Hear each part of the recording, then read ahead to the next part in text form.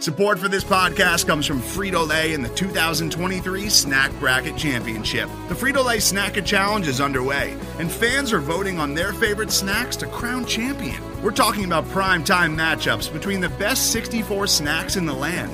Will Ruffles Ridges reign supreme? Can Doritos defend their dynasty? Or will Smart Food use their smarts for a surprise upset? Only you can decide. Get in on all the action for a chance to win up to $1,000 or a year's worth of snacks. Let your snacks be heard. Just go to fritolaysnacket.sbnation.com to vote and enter for a chance to win. No purchase necessary. Sweepstakes ends April 3rd, 2023. Void where prohibited. Year's worth of snacks awarded in the form of 52 coupons, each good for one bag of chips. See official rules at fritolaysnacket.sbnation.com. All right, guys, welcome to the Oklahoma Breakdown Podcast, brought to you guys by SB Nation's Crimson and Cream Machine. I'm your host this evening, Kamiar Marabian, and joining me is Chisholm Holland. Chisholm, how are you doing this evening? Twitter is it's not looking so hot, but how are you? Yeah, this might be really funny in the morning if this A turns out to be true and Twitter literally does not exist by the time we wake up, or B, this is all just like smoke for nothing and it's all very silly. But either Twitter will or will not exist tomorrow, which I guess is true every day, but today feels a little bit more important. Gosh, can you imagine the amount of productivity that would go on in several places of work if Twitter did officially just melt down? Yeah. How much screen time would just immediately just decease? Yeah. So Twitter's the only social media I have. And I've already been very public that if Elon ruins Twitter, then I'm out of the social media game. I'm done. Outside of Reddit, which I don't know if Reddit really counts, but. Yeah, Reddit's kind of like that. It's that one. Other than Discord, but you have to actually get into a Discord. You have to find a link to get into a Discord. So it's how do you more find interactive? The thing that gets me about social. This is gonna be a weird conversation to start with. The thing that gets me about social is Twitter and Facebook and all that stuff is all about being as popular as possible. Yeah, Reddit's anonymous, right? And so it doesn't do you any good. But you're just posting. Just to interact. You're just there to interact, and that feels different to me than. Twitter where everybody's just trying to get likes and stuff like that. Gosh, remember the Omegle days? Oh, dude, yeah. That's great stuff. That's some weird conversations, man. Yeah. But anyways, we got a game to talk about, y'all. It's Bedlam this Saturday. Oklahoma plays. It's in Norman, 6:30, ABC, prime times. Oklahoma right now, I believe, is a 7.5 favorite.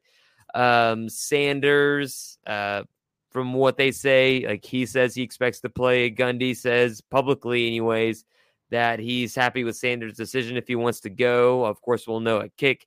The game is going to be starting at about 50 degrees and, of course, just decreasing from there. So it's going to be a pretty chilly game. But Chisholm, just like last week, your first thoughts about this game when you think about it?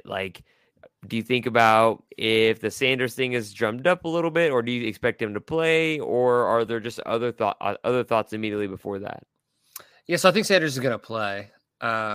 He's a tough kid, always been a tough kid. And he came out basically right after the Iowa State game, was I'm playing in Bedlam. I was trying to sit out this week, but I was going to play next week no matter what. And I'm just going to take him at his word.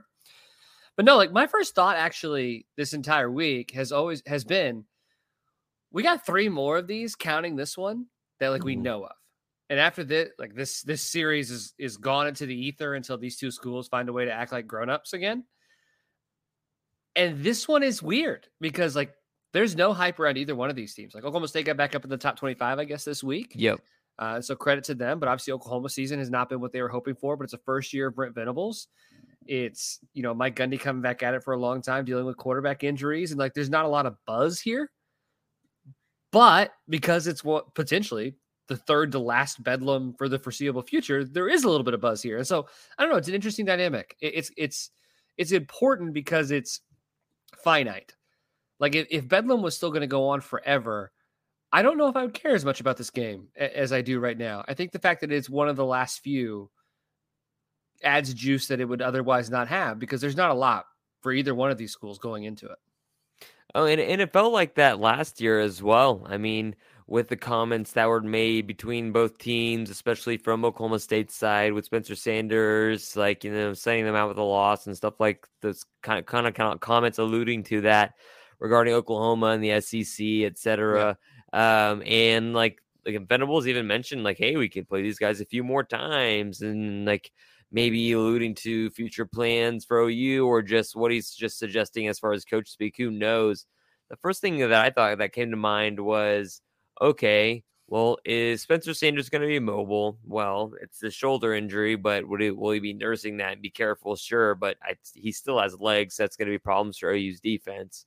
And then my second thought was, well, Oklahoma State's pass defense isn't that great, but Oklahoma's passing offense has not been consistent. So, sure. I mean, like it's a lot of weird. And so, do you know where these two offenses rank in the Big 12 right now? I saw this today and I couldn't believe it. Shout out to Barry Trammell for pointing it out. Where they rank in the Big 12? Give me what, 3 and 4? Two proven quarterbacks, right? 2 big time offensive coordinators. Yeah, 8th and 9th. Wow. 8th and 9th. This is not like some giant, holy cow, they're going to hang 100 on each other. This is a sad sack fight here going on. I don't know. Yeah. That's it off of total points or yards? I think it's by NCAA efficiency. Okay. Yeah. Okay. Yeah. So basically like possession. Okay. Oh, that makes sense. Yeah. Gosh. I mean, like it's one of those things where, I mean, you have 10 games Oklahoma has played so far. They are 5-5, not bowl eligible. When Steve was on the podcast with us last week, we all said Oklahoma would be in 7-5 by the end of the year. Yeah. And it's just been one thing after another for this team. And so, like, you're just waiting on them to do, like, put the pieces together. And so for Oklahoma sitting at 5-5, looking down like, hey, these next 2 games, can you get bowl eligible? What does it mean to make a bowl game in the season? Is that important for Brent, or how much importance is that for Brent if there is? I think it is important because I think the practices matter.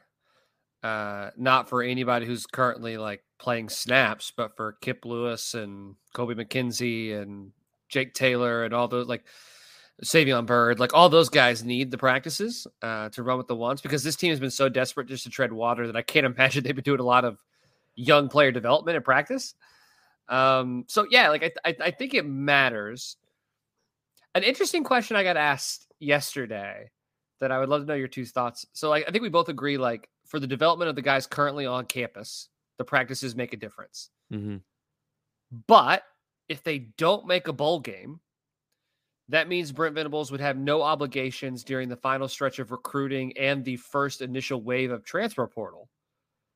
Is that more valuable to have Brent fully dedicated to rebuilding the roster as opposed to spending time with this young linebacking core and this, you know what I mean? Like, yeah, I don't know. I don't know if there's a right answer. I think that's actually really, really good question. Gosh, that's kind of tough. I mean, like, I at some point you would say yes, especially when you want to go after the more high-profile guys that are going to be there. And I can understand why some would say that because of the high-profile guys that are in the portal that Oklahoma could come and get.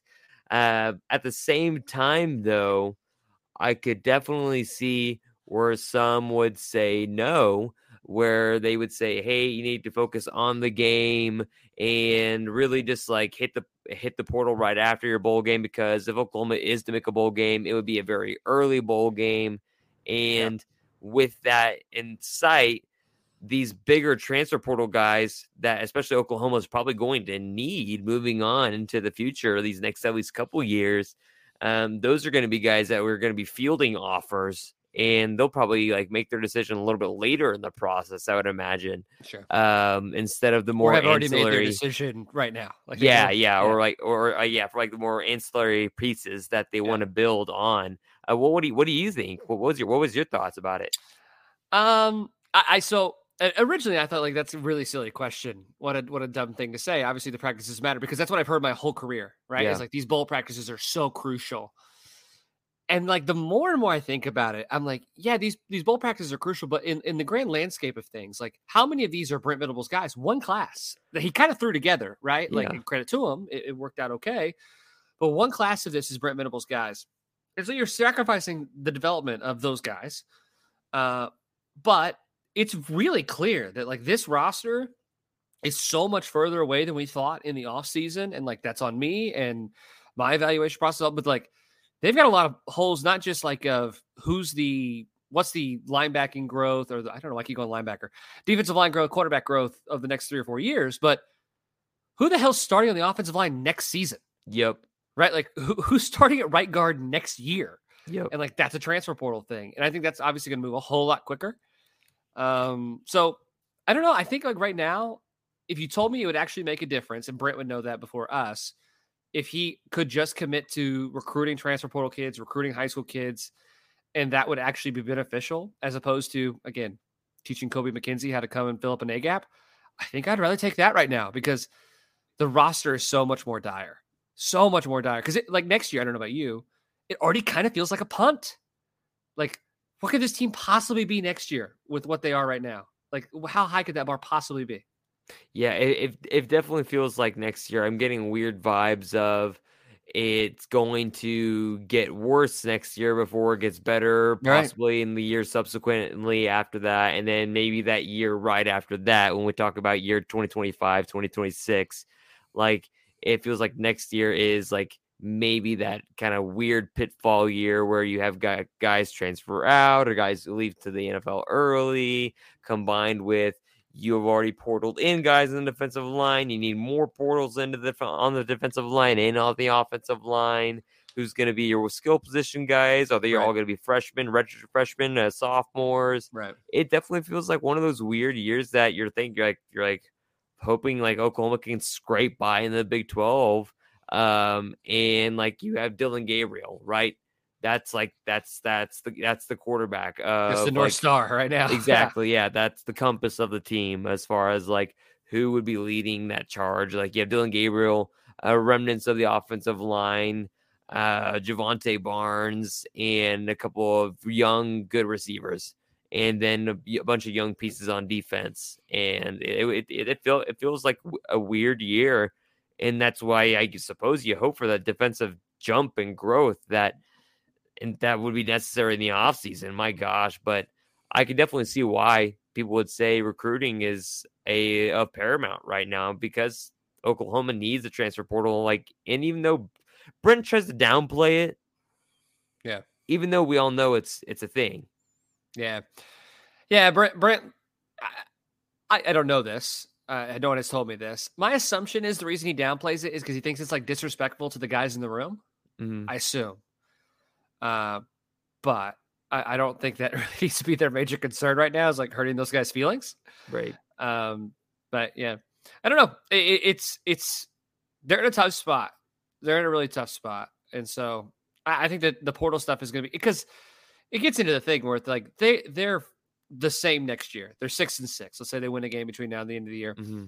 I mean, 7-5 or whatever. A couple of years of that. And like that becomes like a pretty tough sell, right? Like Oklahoma's already having to, I don't want to say scramble, but like they're working to keep kids they have, not go out and get more right now from the recruiting standpoints outside of David Hicks, who they've already had, previous connections with. And there was a little bit of funny business there, but like they're a little bit on keep what we have, not go out and snag more guys. You throw out another losing season, you're again treading up water in that regard. So I don't know, it's just an interesting thought exercise. Yeah, it's one of those things where you hearken back to the analysts saying Oklahoma was, Nebraska-ing themselves. Yeah. And then OU beats Nebraska so handily because they played complimentary football, but Nebraska is horrid. And then you have people saying, oh, well, Oklahoma's ranked in the top 5, and they were wrong. And then suddenly they lose a couple of games in a row, win 2 games in a row, lose a couple of games in a row. And here we are at this crossroads over the next couple of years. It feels like maybe, and like, who knows if Oklahoma keeps the majority of this class together, the rebuild could be a little bit quicker than normal, than anticipated, but it takes more than 1 or 2 years. And so it is going to really take a portal job to make it happen. And like, it feels like basketball, That's what I was going to except say. with so It feels like the many same thing more with Porter. players. Yeah, exactly. With Porter Moser, it feels that exact same way about them having guys of immediate need that they have on the team. And so with Venables as the head coach, do you feel like at all that with his messaging, with his defensive, because he's known as a defensive guru, but do you feel like with his messaging and with his kind of tone with the players has maybe waned as the season has gone on, as far as like team buy-in or even a regression as a result? Or do you still feel like that the team is in good spirits as they appear to be? It's an odd read. Well, I this is actually something that I've talked about a lot this week on the franchise. What game would you say they came out like stereotypical Brent Venables chip on the shoulder angriest this year? Oh man. Like, oh man, Oklahoma came out, they're laying the wood. They're pissed. They're playing with the chip on their shoulder. Gotta look how physical this team is. I would say this is a Brent Venables defense if I ever saw one. I would say I look at Nebraska and Iowa State. Yeah. So like Nebraska's everyone's answer. Nebraska scored in their first 2 drives. Yeah. You know what I mean? And so like, yeah, okay, that's the most physical game we've got. I would say like that is what I am staring at, as far as, because the locker room all seems to like each other. Everyone seems to like Brent. Everyone, there's no rumors of dysfunction or 30 guys are like waiting on the moment they can leave, or everyone's pissed, or no, it's really kumbaya. But we all know who Brent is. We all know how his defense at Clemson's played, right? It was that. It was hair on fire, chip on the shoulder, physical football, push you around. Like, we would rather be overly physical and make a mistake than get shoved around like school children. That has not translated at all. And like, that's what, if you're talking about like something that maybe Brent's messaging that isn't landing, that has to be the first thing that we talk about, right? Is the physicality, the fundamentally sound football that Brent Venables is known for isn't there defensively. And I do I attribute that to the kids? Do I attribute that to, Brent maybe delivering his message one way and only one way? And when they haven't responded, not all, I don't know. I'm not in those rooms, but like, it's pretty clear that like they bought into like who Brent is as a person, but they haven't like taken over the mentality of Brent, right? That's not how I describe this defense at all. Like, if they were going out there and smacking people, but blowing coverages on the back end, or coming downhill 1,000 miles an hour and just whiffing on guys' ankles, like, oh, okay. Like, these players aren't very good, but this is what Brent wants to do. I don't really see any of that. I mostly just see Oklahoma getting pushed around and standing flat-footed as guys run beside them. So I don't know. It's an interesting conversation as far as Brent's message landing. And it's tough to say that about like really when the defense came out with a chip on their shoulder, at least played physical or played defense well. You can only point to the teams that didn't necessarily games they played well. That didn't necessarily have like the best offenses, right. But like like you look at Iowa State, like they even played well against West Virginia, except the offense couldn't do anything. Sure. And I think the defense played okay in those games. I just wouldn't say they played physical, right? And like, again, that's just how I identify Brent, is physicality. It just makes me wonder about the different styles of defense, and what you said a few podcasts ago that I keep on like thinking about. You mentioned about how players like Deshaun White, sure, he's doing well at the cheetah position, but this is his like last year of eligibility, and you're having him learn this, and like the system is stacking blocks on blocks on blocks on blocks of knowledge. And so like when I think of Deshaun White, I think of a guy that maybe he's the senior team, deserves to play, but at the same time, a guy like Jaren Kanak, why might not he be getting more time and getting more looks in this defense and stuff like that? And I was thinking about, man, like Danny Stutzman and a lot of other players on this defense, that Danny Stutzman, he wasn't a starter for all the games last year. He didn't play all the games last year. Of course, he was hurt for a while. Right. And he's also been through this is his first year in the same defense as other players. And it was making me think about that for a moment the other day. Like, this is his first year actually starting at linebacker at Oklahoma. And not only that, he is also learning the exact same way that Jaron Kanak is, maybe just has a year of extra Big 12 speed and weight and conditioning program. Sure. Like, it's kind of wild to think about when actually sitting down and think about it. Yeah. I mean, team's really inexperienced. Brent's talked about that all year on the defensive side of the football. And they have a lot of guys who haven't played a lot of snaps, who they're relying on a big way. And Danny Stutzman's a great example. We think about him because he's the Twitter guy and the funny video guy.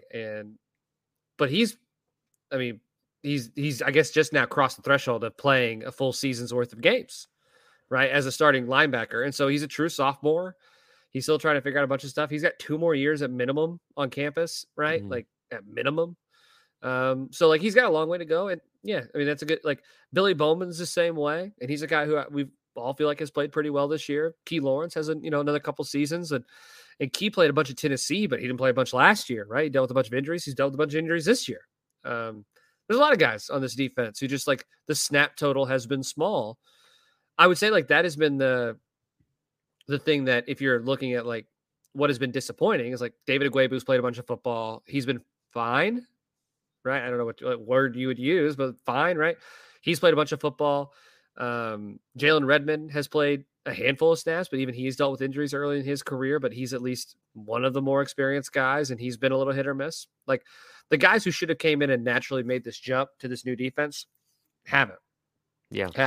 And the guys who probably should have taken a little bit more time, like Billy Bowman, are the ones who kind of took to it. And, that's interesting and probably a little telling as well. Yeah, and that was always a lot of what I felt the season hinged on, but I didn't think it would also hinge on a lot of issues that I didn't perceive to be as big as an issue going into the season. And so there are people out there, reckless people out there shouting into maybe the soon void of the Twitter sphere, but it's still on Facebook, of course, so that will still exist. Sure. That want Brent or his staff members fired. What would you say to those people right now? Yeah, I don't know. I just think that's, even if you like, so first off, that's obviously they think it's a lot worse than I do. You don't want to play that game. I know it's hard and I know it's frustrating, but unless you like, there's a coach out there that you 100% know is a better coach than Brent Venables or offensive coordinator A or defensive coordinator B or whatever, unless you have like 100% certainty, continuity matters. That's what Clemson has chalked up to their success for a very long time. Obviously, Alabama and Nick Saban had turnover at the coordinator position, but the head coaches stayed the same. Like that stuff matters. Continuity matters. And like, if you're just going to insert turmoil and it just be another risk of a unknown hire, which Brent is a known commodity, but an unknown head coach. Mm-hmm. If you're just going to insert another one of those people, as far as we're not positive this is going to work, that's risk for no necessity. Like you're already quote unquote taking a risk on Brent. Why reset that with somebody new and just hope you like, I guess, strike lightning in a bottle? All right, calm down. That would be my 2 cents. And again, this roster is not very good. If 2 years from now we're saying that sentence, this roster is not very good, then I think we need to start having a larger conversation.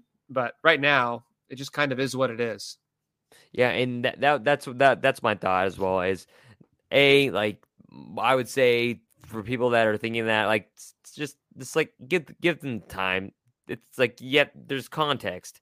A lot of people like want to ignore the context of the situation that is happening in Norman, the situation that, of course, of like the mass exodus of players, and you have players coming in from the portal, but only a handful of them really contributing. If you would even say a handful of them really actually contributing well, and like just like pump the brakes. And then, of course, like you said, I in 2 years, in year 3, that's when I start to say, hey, where are we at? Where you reevaluate things, where, hey, like it's go time. This is essentially your team and what your vision is, what you've tried to create and what you've tried to start making.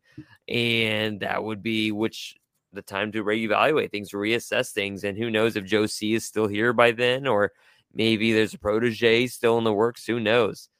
I mean, do you think it's year three, right? That he is reevaluated after that?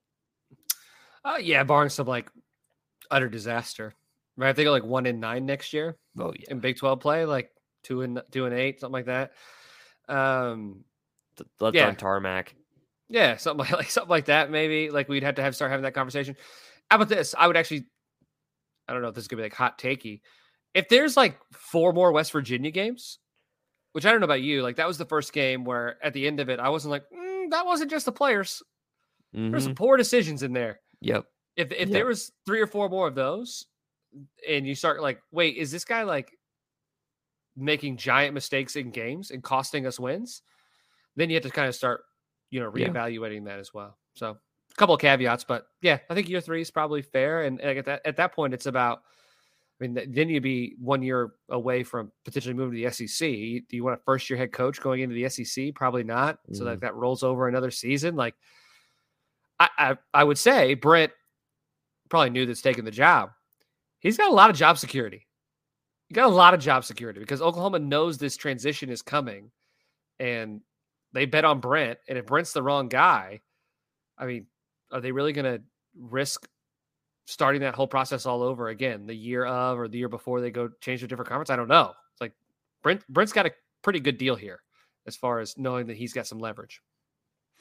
Yeah, I agree. And I think Venables, I mean, I think they're pretty tied to him and are like really laser focused on the athletic program in general, is really laser focused on getting pieces around him to help him be more successful in the kind of the message and like what we were talking about earlier, the message he wants to send out, but also the kind of players he wants to get. And so going to the actual game, both teams have stats that people wouldn't expected when the preseason came out. Sure. And their performances would be maybe vastly different for both teams. And so let's talking about the Oklahoma State side of things, as far as their weaknesses, what advantages do you think Oklahoma may have over the Cowboys? I think they're able to run the football. The defensive line for Oklahoma State, that is got a lot of great names and a lot of great pass rushers, has struggled against the run this year. The linebacking core has not been good either. The injury thing is tough for me to talk about, but everything we're hearing about Oklahoma State is, especially the secondary, they're really banged up. So you assume there's going to be some opportunities there. But I would say secondary didn't play terrible last week, despite being a lot of true freshmen and backups. So they'll have some leverage there. I would actually say the thing statistically, if you like line them up opposite, the thing Oklahoma has the biggest advantage in is red zone offense versus defense. Oklahoma State's terrible in the red zone defensively. If you get inside the 25, you're scoring. So that is where the rubber meets the road a little bit there, as far as if Oklahoma can just play well between the 20s, they stand a pretty good chance of putting up some points, because Oklahoma's red zone offense has been okay. But again, Oklahoma State's red zone defense has been abysmal. As far as the opposite goes, it's funny because Oklahoma State is terrible in the red zone defensively, but they're amazing on third down. So someone explain that to me, of how you could be amazing on third down and terrible in the red zone, but they're ninth in the country. Sanders' feet. Well, no, sorry, red zone or third down defense. Oh, third down defense. Yeah, they're ninth in the country in third down defense. They only allow teams to convert 24% of the time on third down. So. If you can live in third and short or convert, you're going to be okay. If you can get inside the red zone, you're going to be okay. But which makes sense, right? Trace Ford and Tyler Lacey and Colin Oliver and all those pass rushers. You get to third and long, Oklahoma State's going to eat you alive. So that's kind of the two juxtapositions, right? The two, because Oklahoma's been terrible on third down here recently. Yep. So Oklahoma State amazing on third down defense, Oklahoma terrible on third down offense, and the opposite in the red zone. It's a weird dichotomy. This game is really strange from like a statistical standpoint.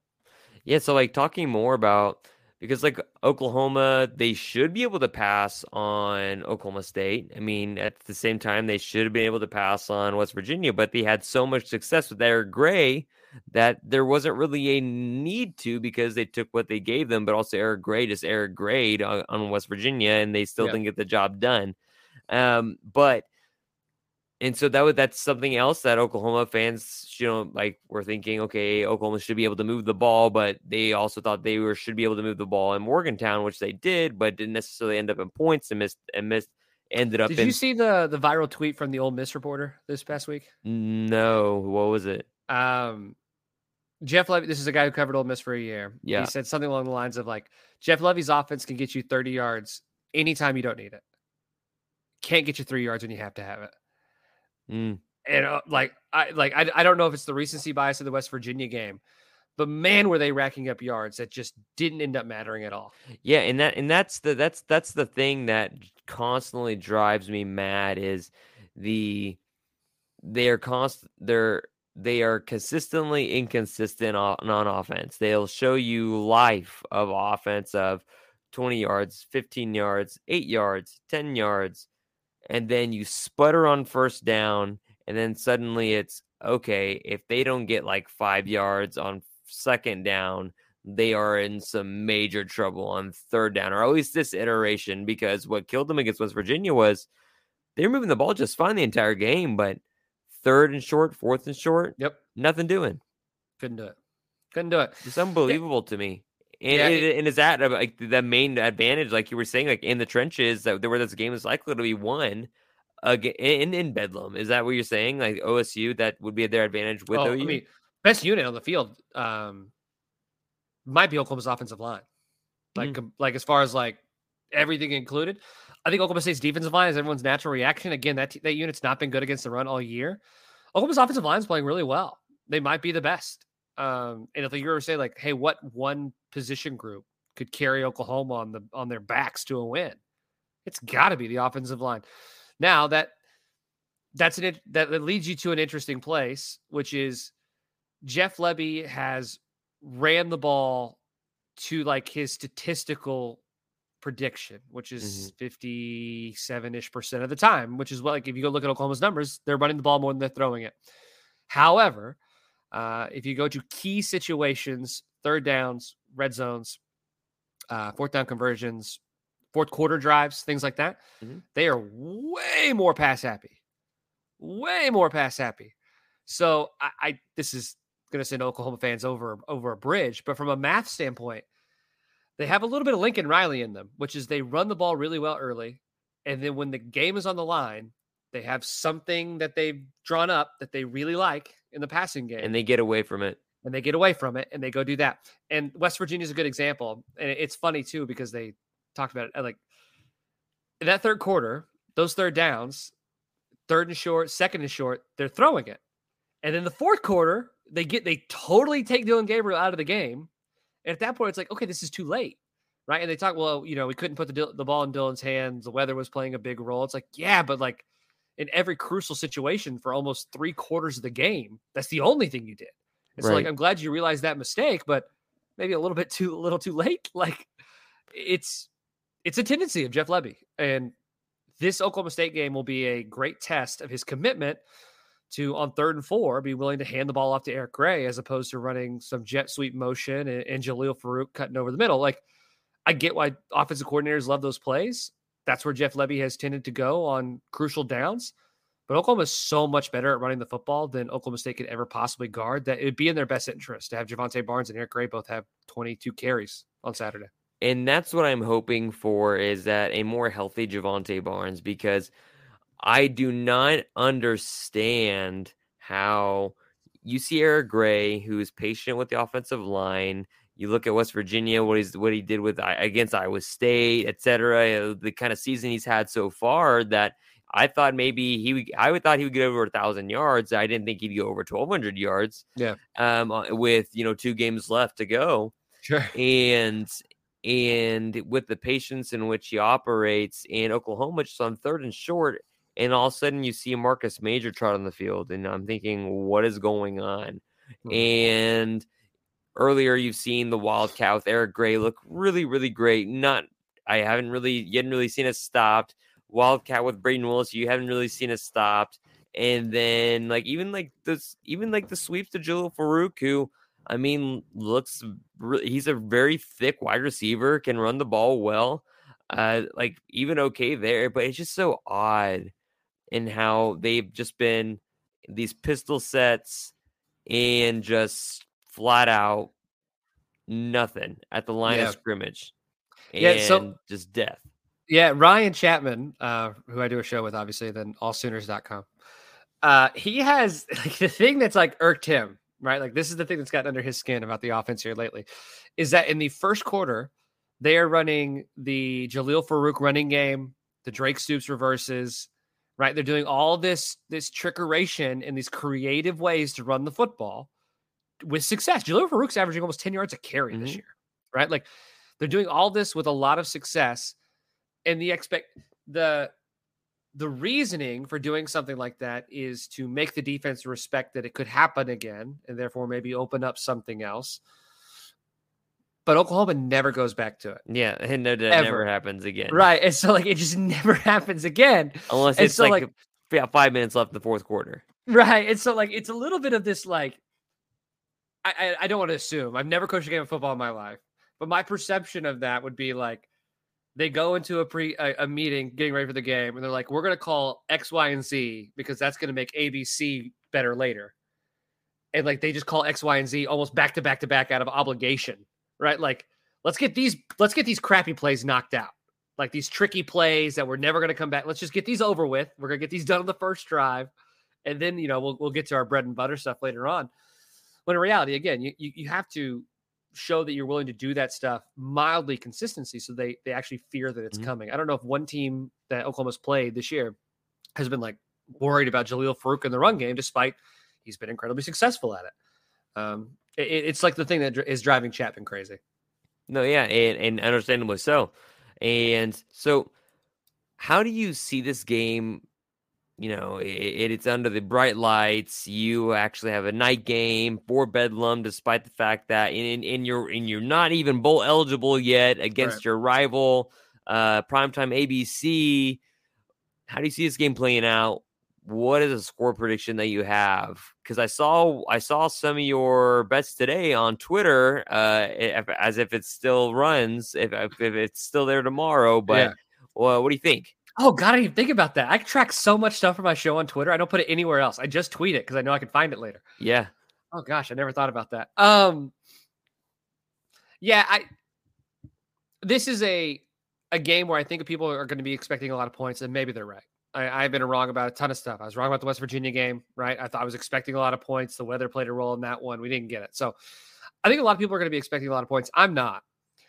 I think these two offenses are struggling right now. I think these two defenses are not very good, which is why everybody's expecting the points. My reaction is that the defenses are going to play okay, but the offenses are going to be out of sync. Spencer Sanders is hurt. The Oklahoma offense has been out of sync all year, right? And so, there's going to be oh, that was a nice play by Mason Cobb.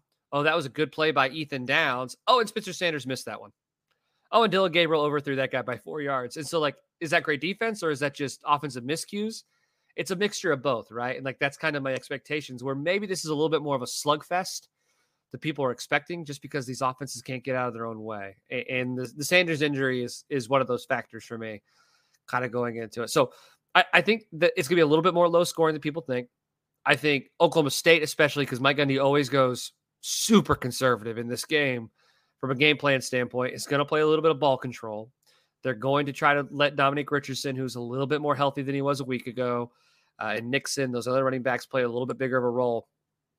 And maybe there's fewer possessions than people are expecting. So that being said, close, low-scoring game. Okay, what's your deciding factor? For me, it's always the quarterback. So I would just here's how I made my decision. Tie ball game, 3 minutes left, 3rd and 9. Who do you want under center? Dylan Gabriel or Spencer Sanders? I would rather have Spencer Sanders right now.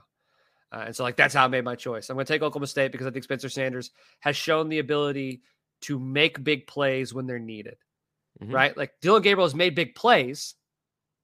Dylan Gabriel has not made game sealing plays, giant conversions in fourth quarters, especially with opportunities to do so. Right. And like they've had a bunch of them. They played a bunch of close games and they haven't really done any of that except for against Iowa State, which still, to your point earlier, feels a little fuzzy. Like outside of that, they've been pretty bad at it. Oklahoma State has actually been pretty good at it. When they've been in games, they've closed well. The only exception is TCU. Which, now we know TCU has the number 3 offense in the country. So like that's my decision making. I just made it super simple. Is tight game. I'd rather have Spencer Sanders than Dylan Gabriel right now, injured and all. I'm on the same way. I feel like the game. I feel like the game's going to be about 34-31. I'm leaning Oklahoma State by 3 in Norman. I think Mike Gundy. I think Sanders plays. Of course, he said he expects to. Gundy's like, hey, if he wants to play, I'm excited. Whatever. Like we'll know when the snap is actually taken. If it's Gunner Gundy or if it's Spencer Sanders. If it's Gundy, then but Sanders seems like the guy that's gonna play. And so I'm looking at this team. I think, okay, this Oklahoma team has had issues with quarterbacks that can run the ball all year long, and it killed them against West Virginia. They didn't get beat by JT Daniels. They got beat by Garrett Green. Or not Garrett Green. Garrett Green? No, yeah, they got beat by Garrett Green because he had the ability to use his feet and create with his feet, and it threw the defense for a loop. And, of course, I don't think the Oklahoma defense is under any guise that Spencer Sanders isn't playing this week, but they've still not shown the ability this entire year to do so. And so to Chisholm, to your point, like Spencer Sanders does have that big playability that even with the hurt shoulder, a bum shoulder, he still has his legs and he still is going to dive when necessary and take care of business when necessary, especially with Oklahoma State trying to force Oklahoma to do the run fits. Is his hurt shoulder his throwing shoulder? Yeah. But even then, with this Oklahoma secondary, it's not something you can rely upon if you don't feel like. But at the same time, it's the flip side of the coin as well. I don't think Oklahoma State's offensive line is too terrible. And so I also lean Oklahoma State 34-31, somewhere around that area. Again, one of those games that we talked about for the rest of the year. The good news is Oklahoma can win all these games. Bad news is Oklahoma could lose all of these games. Sure. And all of them have been one possession games where Oklahoma, and one of them just a week ago had a 10-point lead and kind of squandered it just because I said, as soon as Oklahoma went up 10-0, the easy touchdown, I said, watch West Virginia go and score within the next 30 seconds. And that's exactly what happened. Yeah. And this team is consistently inconsistent. So, there's a method of madness to the players, the coaching staff, and the fans about complimentary football within the 3 close games they've been a part of so far. To you, why can't Oklahoma get on the same page? Or is it more of what the other teams are doing that force you into tough spots? Is it because they're still learning their positions? Is it a multitude of things? Is it play calling where the defense is back on the field maybe 45 seconds after they've been off the field? Like, is it a contrast of styles? What is it just Oklahoma just shooting themselves in the foot? I mean, heck, Oklahoma gets behind the chains of first down, and we already know. We've already come to our conclusion. Oh, well, this sequence is probably not going to go well. What do you think? It's so many things. I would put it the most simply is the one thing that we thought was going to get baked into this team, which was being fundamentally sound, has just not happened. Mm-hmm. Right. Offensively, it's pre-snap penalties and bad holding calls and missing throws and those things. Defensively, it's missed assignments in the run game and blown coverages on the back end and not setting the edge, right? And overcommitting, over penetrating as a defensive tackle. It's the simple stuff. It's not simple to do, but it's simple to explain. That's gotten Oklahoma over and over and over again. And it's been their problem this year, last year, the year prior. It's somehow baked into their DNA, their OU DNA at the moment. And we thought that Brent was going to be able to kind of bake some of that out of it. It has not happened this year. And like, if I was going to like kind of chalk it up to one thing, is that this is just a very unfundamentally sound football team. And that leads to them, to your point, being very inconsistent in a whole lot of areas. Of course, they have a bunch of talent, so every so often they could pop off and make a big play. But if a team is willing to be patient, Oklahoma will let them back into a game, let them back into a series, let them back into a drive by some error somewhere that most of the time is going to be a mental error. And it's so interesting to see the contrast of what is happening at USC, where Lincoln Riley was able to go and he brings both Williams with him, Caleb and Mario. He gets Addison from Pittsburgh and other high Sure. profile transfer portal guys, and you can still see all the issues within the SEC program, specifically that defense. But since they have guys that can drop 50 points a game, they aren't viewed as suffering as much. They're talked about for playoff contention, despite the fact that everybody knows just as well that they would get smashed in the playoffs. Yeah, they're Oklahoma, just like every other year Oklahoma. They brought all that talent with them. And it's interesting to think about. It's pretty clear that like of all fan bases, like Oklahoma fans should have this nailed down, is that if you have elite quarterback play with everybody will now suddenly disagree with me, but with a really good play caller, right? You can cover up a lot. Mm-hmm. You can beat a lot of average football teams with an elite quarterback and a good play caller. You can't beat the best, which obviously we saw firsthand. And USC, the one tough game they played this year against Utah, obviously they lost. Now, could have won, but they didn't. They have a good game against UCLA this weekend. We'll see. But elite quarterback play can paper over a lot against average to below average opponents. And Oklahoma does not have that. And they have had that for a long time. And I think some of these issues were here, obviously, when Lincoln was here, obviously. But they just didn't matter as much if Oklahoma was going to score on 80% of their drives. And that's just kind of the truth of it. Yeah. And so going off of that, some of the weird things going on in Oklahoma world is, what the hell is going on in Danny Stutzman world right now? I mean, like, you have from him first on the podcast with, Braden Willis and Jeremiah Hall, which is sometimes interesting because Jeremiah talks about his NFL career and it's like a little bit odd.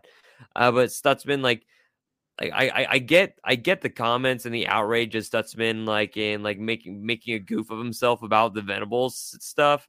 But at the same time, I'm like, what are they expecting him to do on a Friends podcast? Like, do they expect him to self-deprecate himself or something like that? Like, do they go to Ethan Downs for a comment about if you want to talk about what this defense needs to work on instead of Danny Stutzman, the goofball?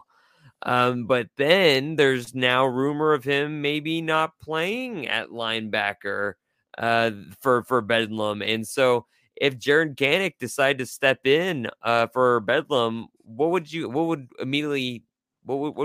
think? I think the defense gets worse because Jared Ganick has had less snaps, and I think that's been a mistake all year. The kid didn't need to play more snaps than Agwebu, but for him just to have large sections of the season where he was just playing no meaningful snaps, I do feel like that was a mistake. I don't know what to make of the Danny Stutzman stuff. I've asked a couple people, and I get told kind of the same thing, which is like, it's a rumor. Yeah. And so I have no idea if that's true or not. I will say, I think, I'm trying to think. 1 second.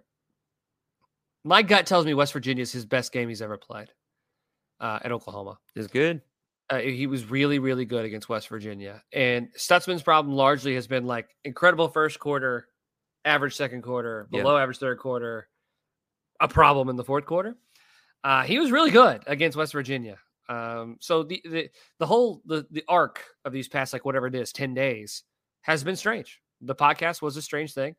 I just don't know if I would ever go on a podcast and make those jokes about my coach. Maybe have self-awareness next time though. Yeah. Making a joke about yourself. Even though you're having fun, but come on.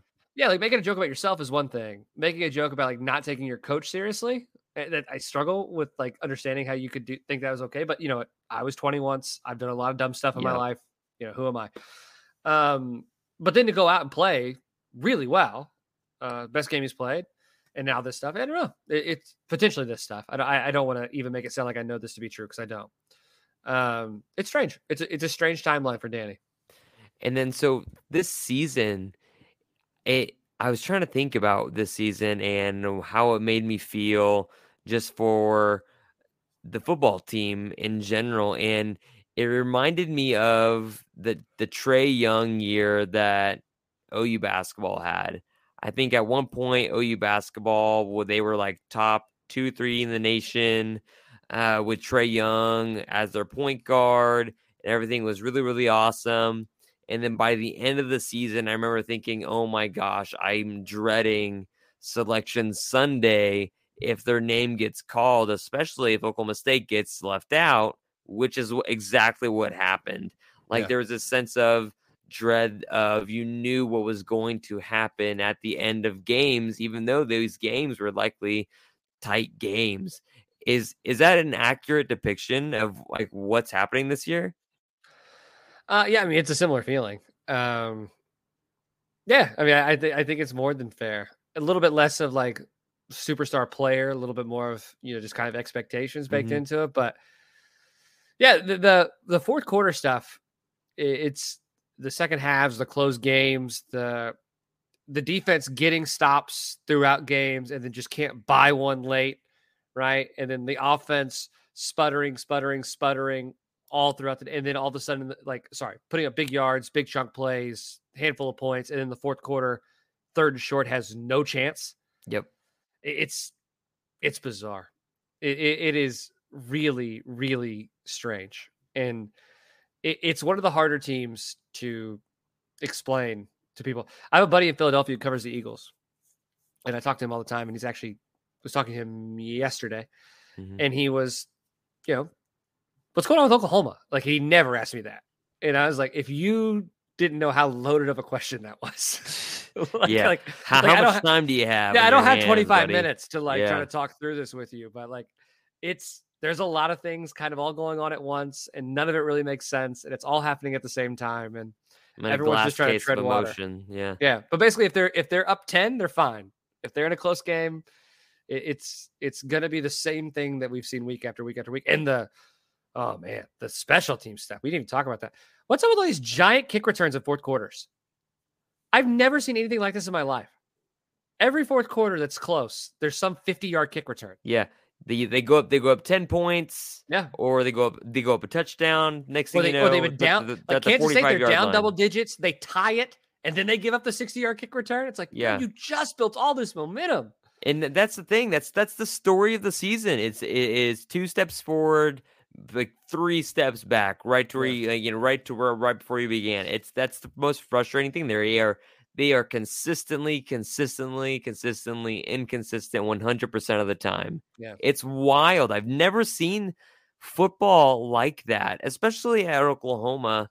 Of course, like the John Blake years, you expected to be consistently bad. You didn't see them be consistently inconsistent. Schnellenberger, they were consistently bad. This is just, you can see them have success here, and you can see them have success here, and they've never matched up at all this season, with the exception of maybe a couple of games, in one of which their Kansas, their starting quarterback, had just gotten hurt a couple of games prior to.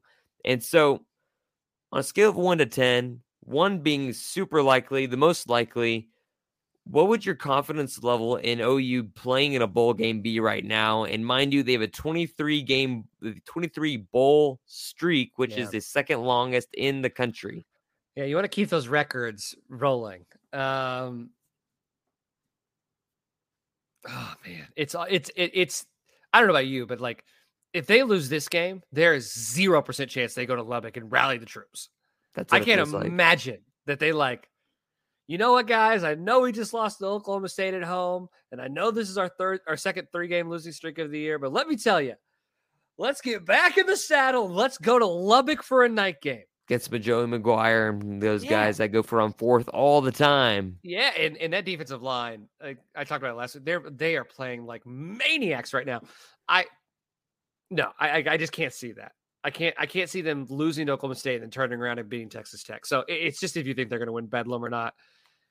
I would lean no right now. I picked Oklahoma State to win the game. I think it's possible. I like scale of, like you said, 1 to 10. Yeah. 4, like a 40% chance, right? Because I think Bedlam's close. But if they beat Oklahoma State and they get a little bit of momentum, maybe they go up to Lubbock and do something. But like I just think the buy-in is going to plummet if they lose to Oklahoma State again, and then they have to go travel for a night game where people are throwing tortillas at them. Like with the way those Texas Tech Red Raiders are playing right now, I just don't know if that's good timing. Yeah, and that's exactly what I was thinking was this would be the weekend that would propel them maybe to a possible 7-5 season that would maybe reflect some of that 99 season. Sure. Or is it going to be that 5-7 season where it still reflects some of that 99 season where they played well, they were ahead, but in the majority of the games they lost, and they just could not finish it or win it or really even had that talent to do so, with the exception of a couple of guys on the team that were really, really stood out. And I also lean toward a 4. I'm not convinced that Oklahoma can make the necessary plays against Spencer Sanders. I'm not convinced that the offense can consistently move the ball on Oklahoma State, let alone Texas Tech, and how they're playing right now as well on defense, despite how weird their offense might be as well at Texas Tech. And so team leadership, accountability.